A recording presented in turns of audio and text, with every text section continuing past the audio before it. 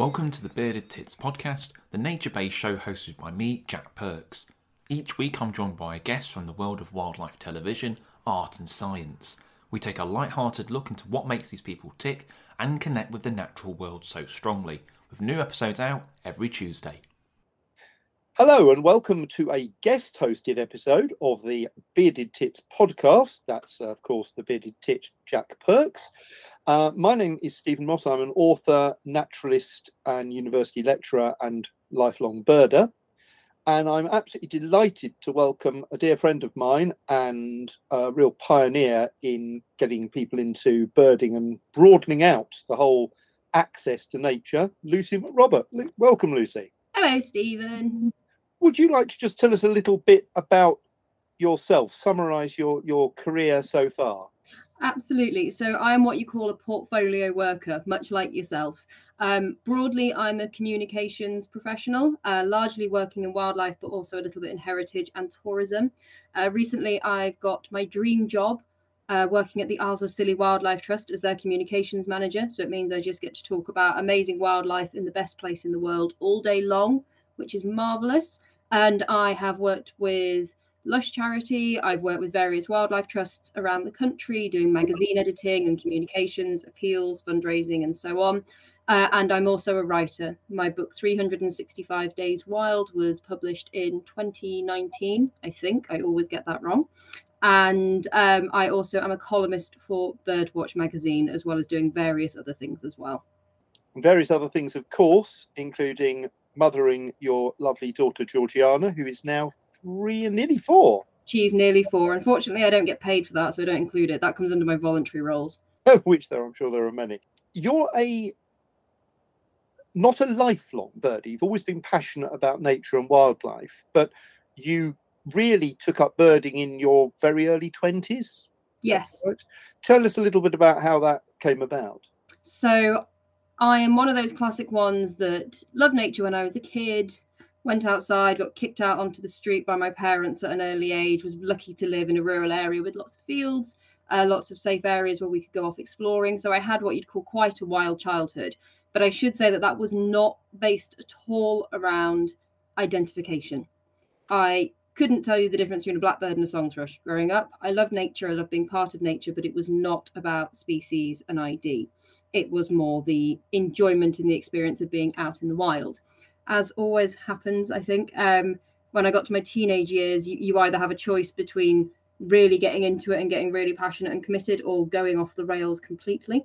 I didn't go off the rails completely in lots of areas, but I definitely did lose my passion for nature at that point. It didn't come back until I did a course in environmental history at university. I did a degree in history and realised about a year in that I was actually not that good at it and really did not like history at all. Was very lucky to have the opportunity to do environmental history. And from there, I got connected with the big NGOs, at the RSPB, the BTO, the wildlife trusts. And I started exploring my own local nature reserves. Some of my friends thought I was an absolute weirdo and never spoke to me again. Others came out with me and had a great time and have ended up working in conservation as well. And it all came off the back of the loss of my mum when I was 16, which was a very hard period for me, taking GCSEs, then A-levels and going into university. And I found that birding and being part of that birding community, which is largely white, middle-aged, middle-class men. However, I do happen to be friends with a lot of them and get on very well with the vast majority of them. It gave me a bit of a purpose, a bit of a focus, and a bit of a community feel. I think a lot of young people don't understand the value of having a really good hobby, something that you really can get into and that separates your professional life and your personal life. So it really came from there, and it played a huge role in making me feel better, in coming to terms with the loss of my mum, and also then shaping a career going forward. Yes, it's interesting, isn't it, how birding or a love of wildlife has so many different benefits that you don't necessarily, firstly, you don't necessarily realise them at the time, and secondly, you didn't have a plan to do this. It happened, and it wasn't so much a happy accident in that you have steered your career really well, but you have now got into the position, haven't you, where your hobby overlaps with your job. It isn't your job because your hobby and passion for birds involves all sorts of things that you don't get paid for, as you say, and you do in your free time. But obviously there is quite a big overlap. How do you feel about that sort of, I suppose it not being a pure hobby anymore? I really like it. It does have frustrations at times. I do find if I'm out birding, sometimes I will get cornered about an issue. I'm just out there generally enjoying nature and someone will pounce on me in the pub afterwards, or and you get interrogated a little bit, which isn't the most fun part of it, because people know that you're into wildlife and they know that you might have a connection with one of the NGOs, so you have to answer difficult questions about something you actually know nothing about, and actually you're just there to enjoy birds. So it does have a downside to it. On the other side, what I found is that it connects me with so many people who have this incredible breadth of expertise, and that actually we don't listen enough in the conservation sector to people on the ground and people who are doing the actual birding and doing the actual work. And I find sitting in the middle actually can be a very helpful place when you start with listening. All good leadership, in my opinion, starts with listening, and being in that position puts me, I feel, in a very strong place to be able to share knowledge in both directions. And working in communications, that's incredibly important. It's never just a one-way traffic, it's always a conversation. So I now really like it. I always think back to when I was a teenager and you have those awful careers conversations with people saying, what are you going to be? And you have to fill in some horrendous survey online that says you're going to be a train driver or something. That's actually what mine said, was a train driver. And it's completely based on the mood you're in at the time, and it's just awful. This would never have been on my radar. I didn't really know you could work in marketing. I didn't really know you could work in communications. I think I probably defaulted to teacher because that's what you do if you don't really know what you're talking about when you're a teenager, and you say, well, I'll just be a teacher because there's lots of teachers around and they seem all right and like nice people. So no, I never ever would have put myself down either being a birder or being a naturalist, or indeed working in the conservation sector. So it was a happy accident in that respect, but one that I'm very glad did happen. I can't imagine doing anything else. Yes, it's interesting, isn't it? Because I think a lot of us in this field have in some form turned our hobby into our job, having possibly in some cases, I know in my case, resisted that for a long time on the principle that you should have a hobby that takes you away from the pressures of work. But I think you've shown that you can do the two. You mentioned the fact that obviously people might corner you to ask you something about your job, but they also, you write very well, but you are not afraid in your writing, particularly in your Birdwatch column, to tackle controversial issues. So do people come up and sort of make remarks or question you or challenge you about those when you're out? Again, you're out for a lovely walk with your husband and daughter on a Sunday. You want to go and see a bird, you might be on a twitch. Does that happen quite a lot? Well, I get quite a lot of messages, and what you find is you get a lot of comments underneath the pieces, especially when they go online. But actually, it's a bit of a dark online world as opposed to a face-to-face world. And I actually really enjoy going to big twitches because I know that some of them really don't like me and really disagree with what I've said, but they never dare say it to my face. And it's always, I think, partly because there's a small child there and it'd be really awkward, and partly because there's a big audience, and partly because they don't know how I'm actually going to respond. It gets quite interesting because you're standing there next to someone who has said something really nasty about you on a forum. And I just find it funny now. It used to get to me. It really used to bother me if I got like negative comments and negative hate mail. And I'm still not a fan of kind of the social media pile-ons. I'm lucky that doesn't happen to me very often. I think I've had like 2 in my entire life. But that can be very intimidating when it's happening online. But then you get out into the field face to face and everyone just avoids eye contact with you. The only comments I tend to get are really positive ones, or people wanting to discuss an issue in more depth because I only have like 500 words and they want to hear more about an issue. That's usually me winging it or blagging it or thinking, oh goodness, when did I actually write this column? It could have literally been 6 months ago. Which one are they talking about? Yes, I saw your column and it's like, okay. Yeah, which one? There's one a month. I don't know which one it could be, but I really enjoy actually going out and meeting people. I've never had someone shout at me about my column, although I have had messages and not quite hate mail. The worst one was that someone said that they'd never been so offended by anything that they'd ever read, ever, which I thought was extreme. Yes. And I've also had someone who described me as inspiring and infuriating in equal measure, which frankly, that's exactly what I'm going for. So that was a big tick, 10 out of 10. And I use that in my Twitter bio because I loved it so much. That's really good. Although I would say, I think you balance, because, you know, I've read a lot of polemical columns, some of which I agree with, some of which I don't.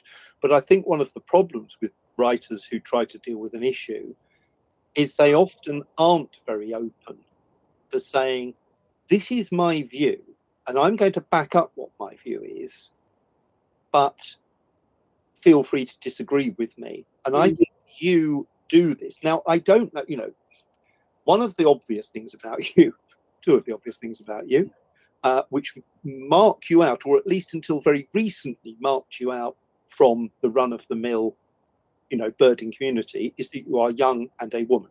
Mm-hmm. And thankfully, that is changing hugely, not least down to several of the initiatives you've started, which we'll talk about later.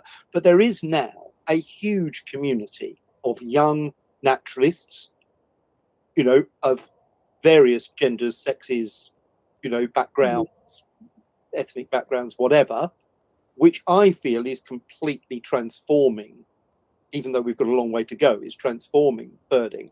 But nevertheless, I think you're, you know, the fact you have the column in Birdwatch, and there are lots of columnists across various magazines. I'm struggling to think of another woman, for example. I'm struggling to think of another young person who writes a column. Young, I mean sort of under 50, really. And I understand why that is, but do you think that you are marked out because you obviously, particularly when you started, you really stood out, and you still stand out as someone different from the run-of-the-mill? Absolutely. So when I first started writing, Dominic Mitchell, who was the editor of Birdwatch at the time, I know he took a massive gamble on me. And I am very, very grateful for that opportunity. The readership of Birdwatch is very traditional birder. It's very white male, middle class, tends to be over 45. And I think a lot of people get very upset about we don't see any young birders, we don't see any women. Well, they are there. We have to think about this in the context of what we're actually talking about. And there are more people coming through. If a young person doesn't read Birdwatch magazine, it might simply be because they can't afford it at that point in their life or something. It doesn't mean they're not there and they're not engaging with the hobby. It just means that maybe that's not the right outlet for them.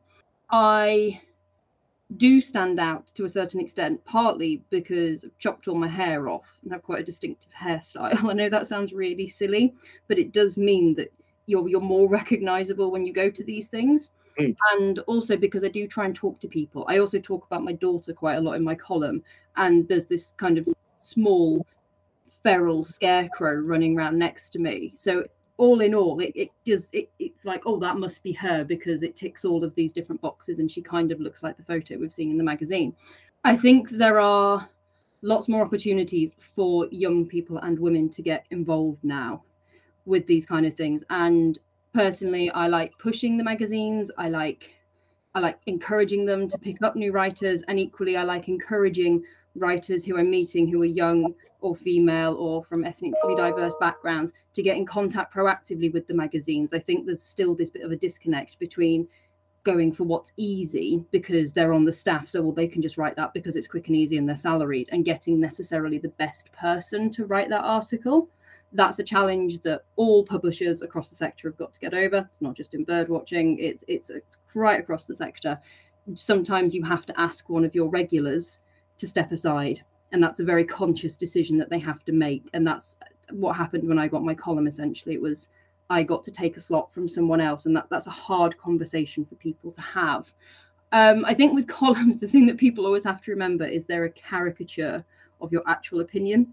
You are taking sometimes an incredibly complex idea that there's no way you should try and condense it into 650 words, but you do.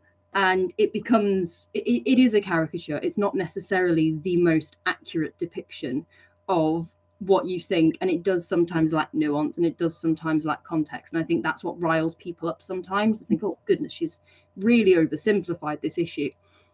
I'm a big believer in being able to put your hands up and say, I'm wrong, I'm sorry, or I recognise I'm in a minority of opinion here. And you're all going to be cross with me, but hear me out and please don't shout at me afterwards. This is a starting point of a conversation, not the end point. Absolutely. And being able to do that, I think, is probably why I still have my column. I really don't believe in shouting at people. I really don't believe in judging people. I think there are always motivations for everybody's actions. And I don't know if that's because socially I've been brought up female. Men and women are brought up differently, even today. And that means that maybe my empathy levels are higher, or maybe I dislike criticism more. I don't know. A sociologist or a psychologist would be able to delve into that for you. But I find that actually bringing that different perspective is something that's really valued by lots of birders. And I have been really astounded at times how much support I have received from the wider white male birding community. I just remember when you wrote that piece about women feeling uneasy, scared, frightened, sometimes, often for good reason, in nature. And this was following, wasn't it, the whole Sarah Everard story. And I thought what was really interesting was on social media, one of the most interesting comments came from a young man, I can't remember who it was, who said to all the guys who were criticising you and getting sort of a bit on their high horse and saying, well, I'm not like that. Most birders aren't like that. And he basically said, guys, you are completely missing the point. It's like walking down the street. Of course, it's not every man. It's hardly any men will attack or be threatening, but it could be anyone. Yeah. And I thought, that was also a point obviously made by a lot of women who also responded. And I thought that was a very good example where you dealt with a really complex subject, which was bound to be willfully misunderstood by some people, but misunderstood by people who don't get it. Yeah. And I thought what was great is that you dealt with it in such an open and non-threatening way. I've been struck generally by not just you, but many of the younger people who write or tweet or whatever about issues, is what they're not doing is blaming my generation for everything that's gone wrong. And they could do. They don't generally make flip remarks about, the majority groups in birding or conservation who have dominated for so long. They try to look on the positive side. They try to look at what we can do. And I think that's something you did in that. But that was obviously an incredibly sensitive area. And you appeared on Channel 4 News, didn't you, with Lucy Lapwing, and did a really interesting film about that. How do you feel that what you wrote and said has changed, or has it changed? So the interesting thing about that piece, partly because it was written incredibly quickly in response to Sarah Everard, and then Lucy Hodgson did this very emotional thread on Twitter about how she'd had someone indecently expose themselves to her and put her in a really intimidating position. And we thought, we just jumped on it with Birdwatch and said, we've got to do something about this because the door's open. We're pushing on an open door with people. What I didn't realise was that they were going to publish it at 5:05 on a Friday night when they'd all left the office. So it kind of went out on Birdwatch channels and my phone just started going absolutely berserk. And they weren't in the office, obviously, because it was a Friday night. I don't blame them at all for that. But I was like, oh, no, I've got to deal with all of this. This is hilarious. And it was really nice, actually, to have so much support from people. And the follow-ons from that have been incredible. So there's one chap who I've got a huge amount of respect for. I think is the one you were talking about earlier. He actually went round and printed off copies of the article and stuck them up in all of the rooms at Spurn Bird Observatory for men essentially staying there to read and kind of say, look, assess your own behaviour sometimes. And I don't think we're talking about something that's exclusive to birding. And that's something I wanted to make really, really clear. It's more societal issues around, I don't think sometimes men realise how intimidating a behaviour can be and the negative associations that women have with certain things and the way that we are taught to protect ourselves in those situations. So, for example, if I'm out running and I run past a car park that has a white van in that car park and I cannot see into the back of that white van, I will immediately be on edge. I'm not saying that there is any threat from that white van driver whatsoever. But I know that I'm in a situation that if it did escalate, I would be in a very serious situation indeed. And the chances of that happening are very slim, but also very real.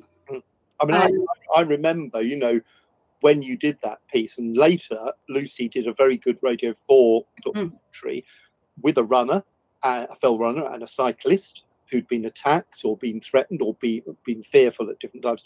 And I tried to think of any time in my 50 plus years of birding that I had felt uneasy. And there were probably 2 or 3.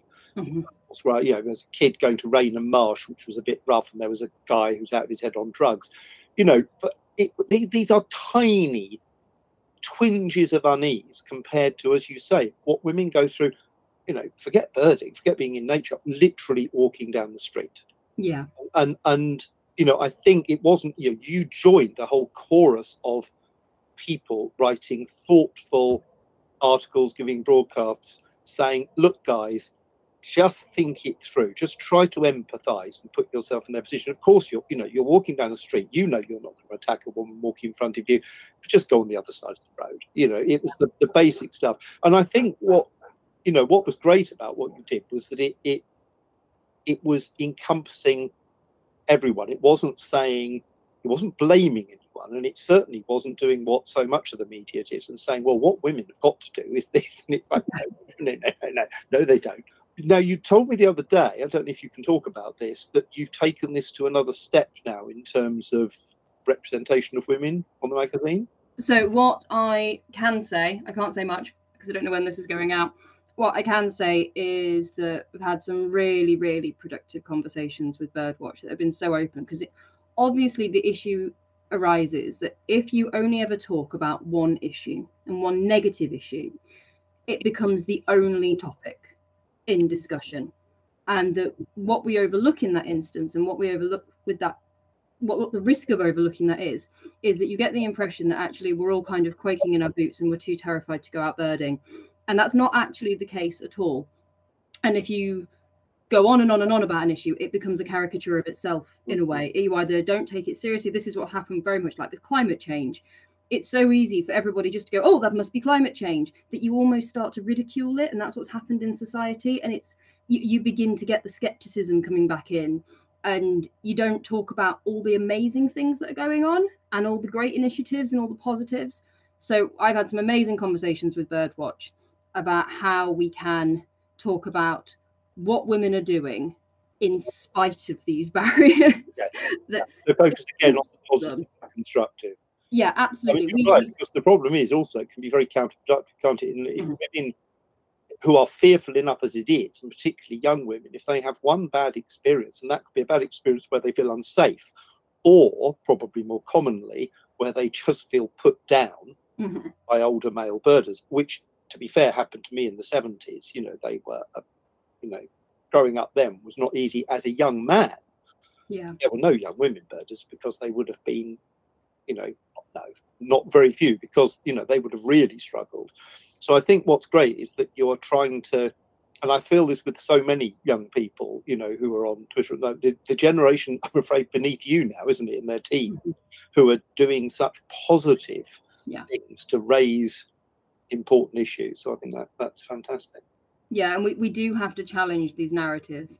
It's not about saying that these aren't still issues. They absolutely are still issues. And I don't believe that much has changed on the ground. What we do know is that conversations off the back of that article and off the back of Lucy's radio show and the Channel 4 news piece has prompted conversations in the highest levels of RSPB, in the highest levels of the Wildlife Trust, saying, actually, we've never looked at our nature reserves through this lens before.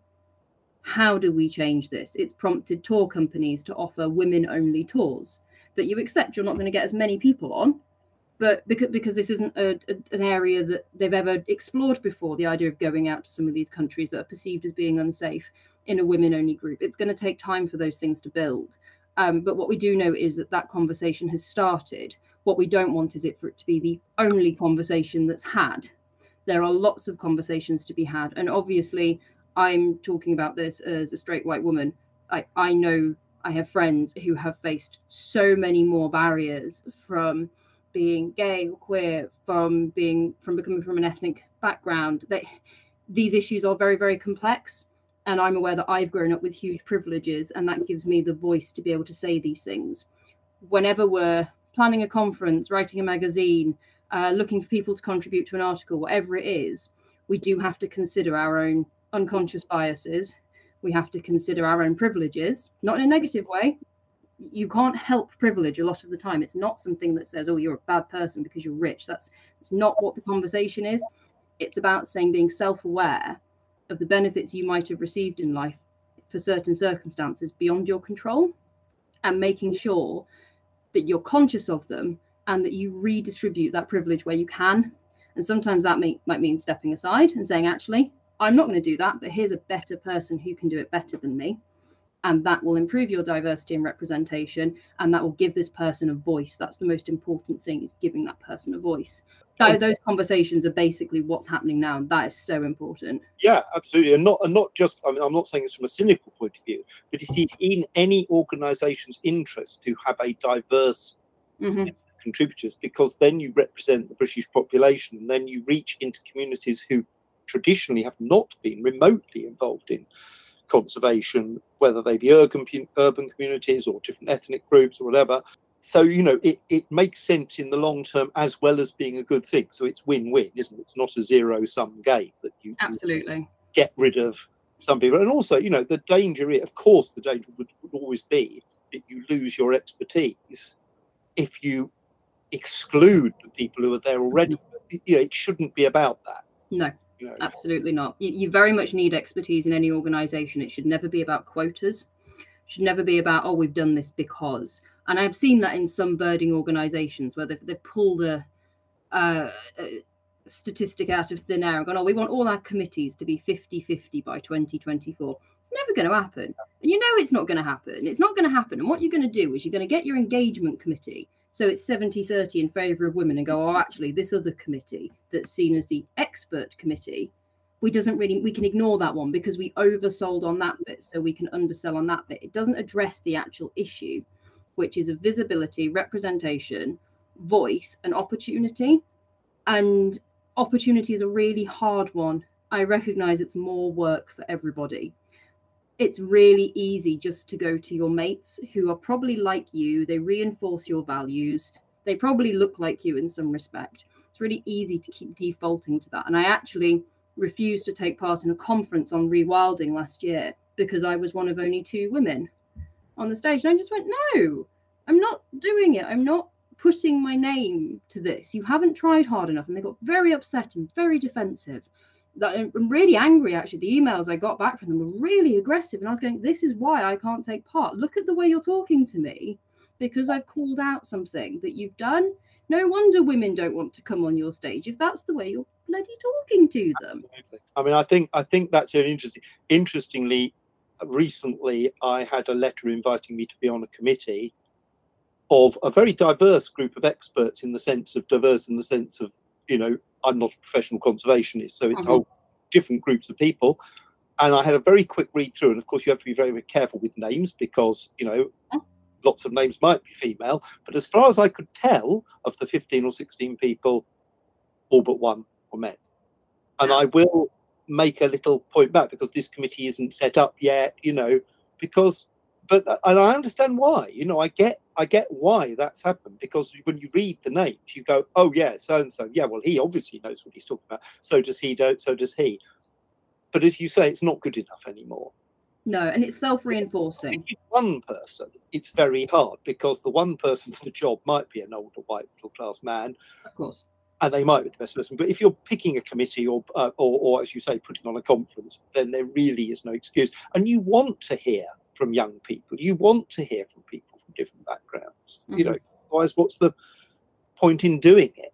Absolutely. I think people don't recognise the societal issues as well. There's big things. Oh, well, we don't want to pay people. And then they go, oh, but this group of people will do it for free. And they're all white and male and middle class. And you go, yeah. Well, why can they do it for free? It's not that they're nicer people. It's that there's all kinds of sociological issues with women and perception of childcare and their perception of how they raise their kids. It's to do with young people physically not having the time to keep working for free like we're expected to. It's to do with all sorts of issues. It's to do with people who represent diverse backgrounds, and they are so overworked and overused, because the moment they say they've had a racist experience or they speak out against racism, every organization wants them to come and talk to their staff for free. Yes. Yeah. And it's like, no, put your hand in your pocket and pay for it. Oh, but we can do it for free with that person. Yes, you can, but why? Why will that person do it for free? Whereas this person is saying, sorry, but I really need to get paid for my expertise here. Yeah, we had that experience on a large board of trustees that I was on for a very large conservation organisation, which obviously I can't name. And they were doing their absolute best. And they did improve it during the time I was there in terms of representation. But the issue came up about young people. And several people, to be fair, raised the point that how is a young person going to be able to give up 8 days in a year, plus the pre-reading, to come, yes, expenses paid, but to come with no pay to London to attend these meetings? And of course they can't. I mean, there's no way. And either for financial reasons, or for childcare reasons, or for the fact they might be students, so they have a timetable, or they have a job. You know, I'm freelance. I could afford to give up that time, you know, but others couldn't.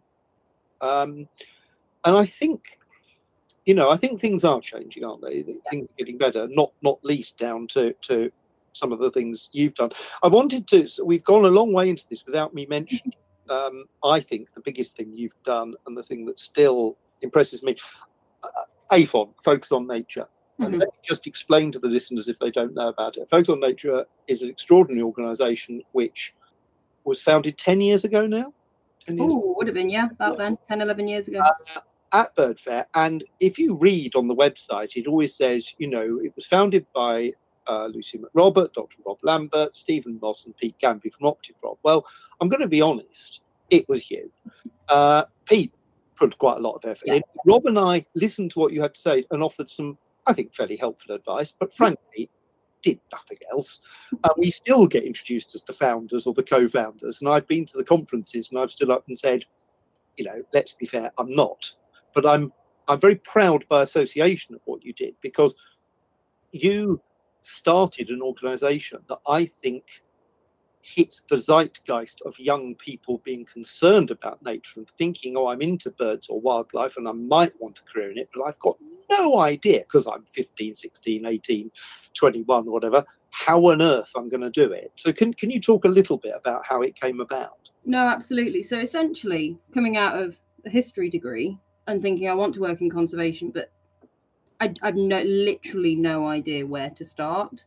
I volunteered a bit with Knott's Wildlife Trust. I volunteered a bit with Leicestershire and Rutland Wildlife Trust, but I really didn't know exactly how to turn the skills I had into a job, or what kind of jobs are available. And there was also this big misconception that was perpetuated again. It was one of those self-perpetuating myths that young people weren't really interested in nature and conservation. I'm sorry, I really don't believe this. So if anything, what I'm proud that AFON did was, first of all, give visibility to a huge amount of people. When I first went to Bird Fair, 10, 11 years ago, there was 4 of us, 4 young women walking round, and we instantly got nicknamed the Saturdays because it was unusual. Like, there was actually 4 young people there, and that was so depressing in a way, because it's like, oh goodness, why is this unusual? And then the next year there were 20, and then the year after that there were 100.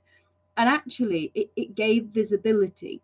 The other thing that it did was push the NGOs, because conservation is largely conducted through the NGO world. And also, since then, organisations and government organisations like Natural England and DEFRA, to not just consider the usual kind of young person model, which is, oh, we'll give them a membership magazine 4 times a year and it'll have some cute crosswords in it and a couple of nice articles. And we'll encourage them to go to our nature reserves and go pond dipping. And it pushed the boundaries of professionalism. And now there's all sorts of things happen within these organisations that I believe, maybe wrongly, maybe I'm over-egging it a little bit, but I believe started with AFON and started with saying... I think you hit a zeitgeist in that social media helped hugely, because I remember a young man saying to me, two incidents happened. One was a young man said to me, I thought I was the only birder at my school, but I joined AFON, and then I went on social media, and found 3 others in the local town. Yeah. We're now friends and we go out together. And he probably wouldn't have carried on birding because he was on his own. Yeah. And the other one was a young woman who I was mentoring, who we gave a lift to bird fair. And at the end of it, not only had she made about 100 contacts, she had cards from everyone, but she introduced me to a young guy and she said, oh, this is, Andy. And I said, oh, hi, Andy, how do you two know each other? And she said, oh, we don't, but we've been following each other on Facebook for the last 3 years. And this was, 8-9 years ago. I was fairly new to social media, and I was like, oh, right. So you have these friends who you actually don't know, but you feel you know. And I think, you hit that moment, which meant that they had a way of connecting beyond, which fitted in, I suppose, with what you were doing. Absolutely. Yeah, the AFON model. Reality. The AFON model isn't perfect. It doesn't suit everybody. It doesn't work for everybody. It's a lot of hard work for the committee who have to run it. It's constantly changing and evolving to try and meet the needs of what people actually want. I think part of it is that the expectation of what we want is actually too high. And actually, it's not about offering something that's really high level and really tailored. There are other organisations who are better set up to do that. It is about providing a collective voice. We ran a conference which had 150 young people attend. We published a report called Vision for Nature that ended up all over the place with the big NGOs. Some of our ideas in that were taken forward. But most importantly, it was about visibility, and it was about challenging in a very gentle way, not in a critical way, what the NGOs were saying when they said, oh, there's no young people interested. It's that self-perpetuating myth. You go, no, there are. And they're all dead keen, and they might not engage with you in the way that you want them to. But you're going to see this name popping up and over again on your job applications that are coming in. We're making it so that people feel confident applying for jobs with you. We're making sure they've actually heard of you. It's one good thing, because quite often you hadn't. People being given advice by people perhaps 2 or 3 years ahead of them. Because what I love about AFON now is that quite a lot of the people I mentored 10 years ago, of course, they were in their mid-20s then. They're now, like you, doing quite important jobs in conservation. They are now influencing, and trying to bring people in behind them in a way that I think didn't really happen before, for lots of reasons. And it wasn't people's fault. Again, I think the world has changed. Social media rightly gets a lot of critics, but I think what it did do was give people a sense of community, which we still have. And I remember at Bird Fair, because I would be asked each year to take a photograph of the people, and one year I could barely fit everyone in. I think there were 150 members there on the Saturday night. That was an amazing feeling. I'd done a report for the National Trust, which basically, it wasn't really about naturalists. I thought it was when they commissioned me. It was really about the fact that children don't go outdoors. You talked about childhood, and you were allowed, but you were an exception. And I was meeting young people then and saying, for example, my work at the BBC, and saying, oh, how did you get into nature? Oh, we lived on a farm. Oh, my mum's a botanist. My dad's a birder, or whatever. There was always a good reason for them to have nature. Whereas for you and I, and many of us, particularly my generation, you just went out and your mum said, be back home for tea. And I think what was fascinating was that report. I wasn't proved wrong, because there still are a lot of barriers to children going out in nature, in the outdoors.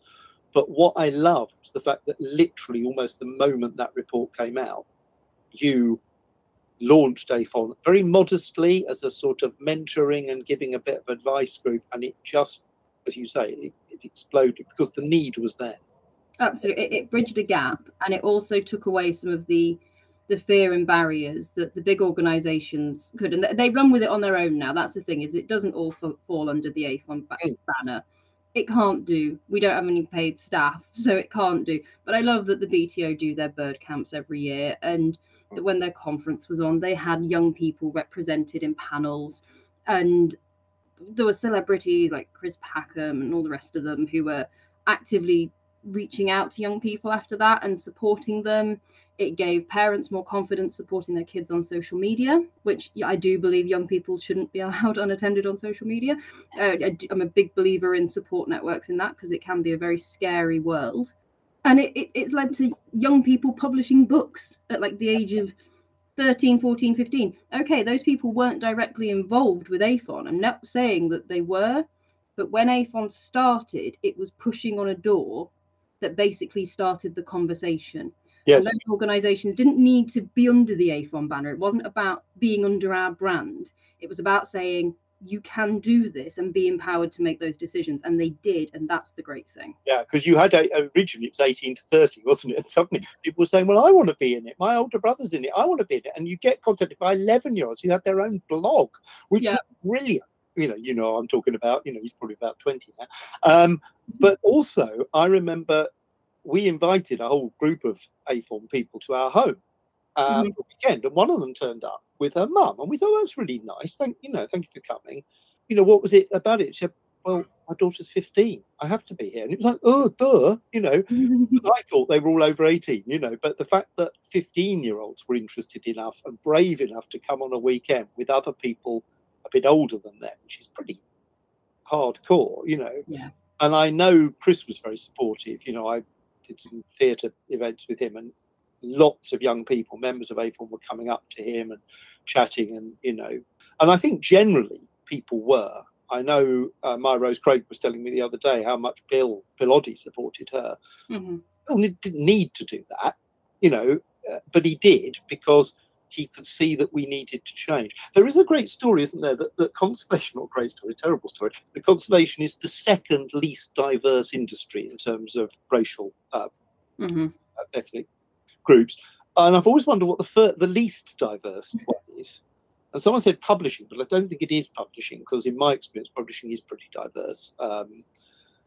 Certainly not journalism. It's not estate agency. It's not accountancy. I mean, you think of professions where you know people, where you've worked with people, and maybe it's farming.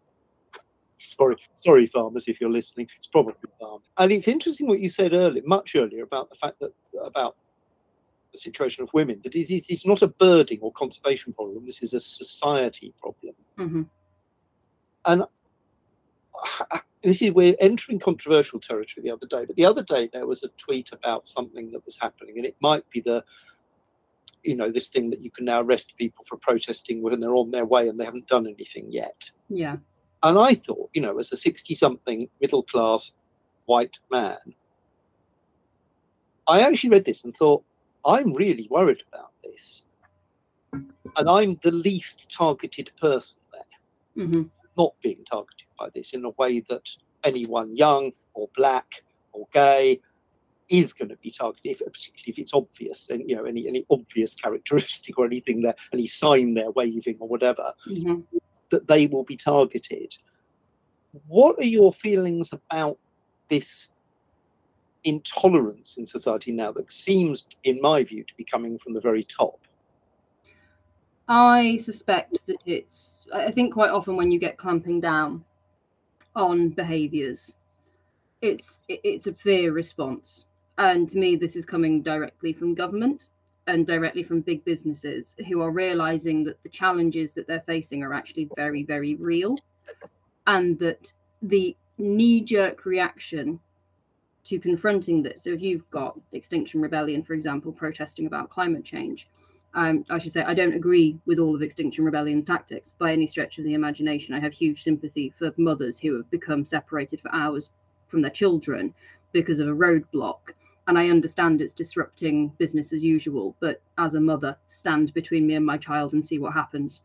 And I think lots of mothers would agree with that. It's more of a biological primeval urge rather than anything kind of moral or ethical. And I suspect that the government and big businesses are having these knee-jerk reactions because these conversations are happening. We do have freedom of press. That's optimistic at times, but we do. Social media in this country is not overly clamped down on in countries like it is with China, etc., and Russia, where it's very state-controlled.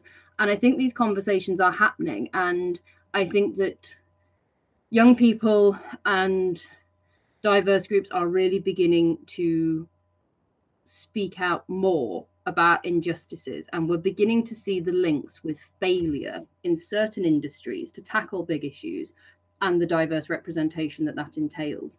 If you look at the conservation sector and you kind of say, well, why is it so white and male? Actually, in the staff, it's not that male anymore. The gender representation is definitely improving and is improving very quickly. But I would suspect that especially the smaller organizations, the smaller you go, it's harder to tackle. And I think that's just because of where it came from. That's because of the roots of it. It was founded by well-off men who had the time and the energy and the money to be able to care about that plot of land that they're going to campaign to buy. And their wives went and made the cakes that they sold at the cake sales, but it was the men on the committees, and that still hangs over. That's what I mean about those accidental biases, that when the new people wanted to be on the committee, you're always going to err towards someone who's like you because you trust them. And I think we're still tackling that when it comes to the smaller NGOs and the smaller organizations like bird clubs, really small wildlife trusts and stuff like that. That's where it's really hard to tackle. The RSPB, WWF, etc., they've got it easy because they can hire big companies to help them do it because they've got the money to be able to do it. And they can search from the biggest pool of people. So that they're finding it easier. I think there's a lot of frustrations, especially from young people and from minority groups about what they perceive as a lack of action. Because they don't understand how slowly things move in the real world.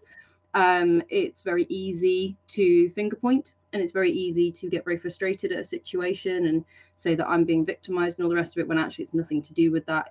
It's a complex business world in many respects. So I think there's more and more of these groups forming. And my suspicion is that, this is personal opinion entirely, I suspect that governments and big businesses are genuinely scared of this. You only have to look at how popular veganism is now as a lifestyle choice. It's gone so far beyond being, oh, I don't eat meat because I like animals, to being like an environmental decision or a lifestyle choice or a health decision, that these are all causes of concern for people who like business as usual and who like the status quo. And I suspect that with a right-wing Tory government in place, as we've had for the past few years, we've had really toxic, poisonous narratives to do with Brexit, and it did not take a genius to look through the untruths of what was being said. But anyone who challenged or pushed against that was shot down, and you got reference to something bad that happened to them in the 70s, so they'll only ever trust the Tories to vote for. That was my dad's argument anyway. He started going on about socialism in the 70s or something. So that default of always century to you, isn't it? It's like, I mean, I remember it, but yeah, it seems a very long time ago, even to me. Clearly, to you, it's like talking about the war. Oh, absolutely. It's like, you know, it's like, yeah, come on, leave it. But except, of course, the Tories are still talking about the bloody war. Well, that's the thing, and I think there's a genuine fear of challenging business as usual, and I think that's why we're getting these clan pick downs in laws, which are fundamentally stripping away human rights and fundamentally stripping those things away. But we've seen this before. You don't have to look at the suffragettes and the injustices served against women who were campaigning for something that we now take in UK and to a certain extent wider Western society as a complete fundamental right, which is everyone over the age of 18 has the right to vote. Personally, I'd drop it to 16 actually, because I think that'd be a right giggle. Let's see what happens then. And I feel like I might be in the majority rather than the minority for once. And I think that people are pushing more on those boundaries, and it's scaring people in power. There's actually a reasonably small amount of people who decide, and you only have to look at what's going on with the Conservative leadership election to realise that however much we love democracy, it's really not that democratic. What, 160,000 people or something are going to pick who well, we don't know, because they won't release the number, so we actually don't know how many. But yes, I think 70% of them are in favour of hanging. So, and that's not exactly. That's actually true. You've talked a lot about being a mother, about Georgiana, about, you know, and I know her and you, and I see you together. What are your hopes for her in the future? Because, you know, we talk, don't we? We talk. That I said at the AFON conference a few years ago, I talked about, you know, the fact that when you're younger, you talk very glibly about our children and our children's children. Mm-hmm. And then you suddenly wake up one morning and it's happened. You have children, and in my case, about to have children's children, and you go, hang on. So what are you thinking in terms of purpose, particularly in this world, the world we live in now? My hope for her is that she can benefit from and prosper in a world that is vaguely similar to the one that I have grown up in, but better. It terrifies me that might not happen. It absolutely terrifies me that as I am slipping away off this mortal coil, she is left in a situation in the middle of her life where they are facing crop failure, where they are facing war constantly, where they are facing serious, dramatic climate change that is making huge parts of the world uninhabitable, that they are facing rationing, food shortages, poverty, because it's just so far away from the world that so many of us are used to. It's actually inconceivable, because you only have to walk around the city centre and you see all these happy smiling faces in the sunshine, and they're all spending money on stuff that they don't need, and you just it terrifies me. Actually, it really, really scares me, and the way I deal with that is to switch off from it. Like so many people, they go, how do you cope with eco-anxiety? No, I just don't think about it. I think you're not on your own there. But you say, you're frightened this will happen in, you're looking at 50, 60 years' time. But we've all noticed, haven't we? We're doing this interview, and it might have rained by the time this gets put out, but we're doing it on one of the hottest days this year, in the middle of August, at a point where you want to enjoy this. You want to look outside, as I'm now, this glorious blue sky, this beautiful scene of the Somerset countryside, and think, this is nice, because that's what we would have thought probably 5 years ago, 10 years ago. Certainly when we were children, I grew up in the 76 summer, we loved it. But we don't feel that anymore, do we? No, and even people who I know who do feel, who are loving it. And I'm not, I'm a sun worshipper. We all love it, but we now have this other thing, don't we? It's this absolute pressing thing at the back of your mind going, this isn't good. What I can't get my head around, because I don't have that level of knowledge, it's just pure ignorance on my part, is the amount of people, older people who I'm talking to, who go, well, this every summer was like this. Every summer was like this in the 60s, 70s, the 80s. And I go, I don't think it was. I think you probably had one summer like this and you've extrapolated that into your entire childhood. Yeah. The irony is we didn't even have one summer like this, because 76, I was 16. It was a very formative year for me. It was about 5 to 7 degrees cooler than the peak we've had here this year. And that is a phenomenal difference. Yeah. That 5 to 7 degrees. And we didn't have the wildfires. We didn't have, of course it was some, but also it was exceptional. Yeah. And now worry is this isn't.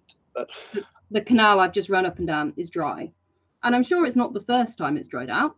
I'm sure it's not. And that's the thing, is that one time that it didn't dry out is the one that's quoted out. You're going, oh, this is a normal occurrence. No, it's not. This is abnormal, and it's going to become normal, and that's not good. Exactly. No, absolutely. Now I've got what apparently Mark Constantine called bird Tourette's, and you'll just bear with me a second as I look out. Bullfinch. That's what it was. Sorry, just had a first hobby of the year over the house. I was betting on around. I thought it's a kestrel, and I had to, I sit in my office in my garden, so sorry about that. But you'll understand that, won't you?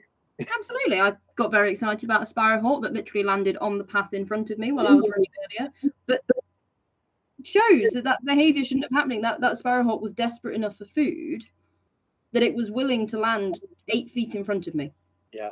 And stare me down in a way that says, try it. Try and run past me right now. And luckily, I'm someone who knows what sparrowhawk is, thinks they're marvellous, so step back in the opposite direction. Yeah. But interesting, isn't it? Because the reports the other day, and again, this shows how we've undergone this quantum shift, isn't it? We would all have been delighted, if slightly frustrated, because it's a long way away from me, that the bee-eaters are breeding in Norfolk. Mm-hmm. When it happened in 2002, there was an attempt. Really exciting. It's not exciting anymore, is it? It's no. It's and that's what I mean about this ambiguity. We love the summer days.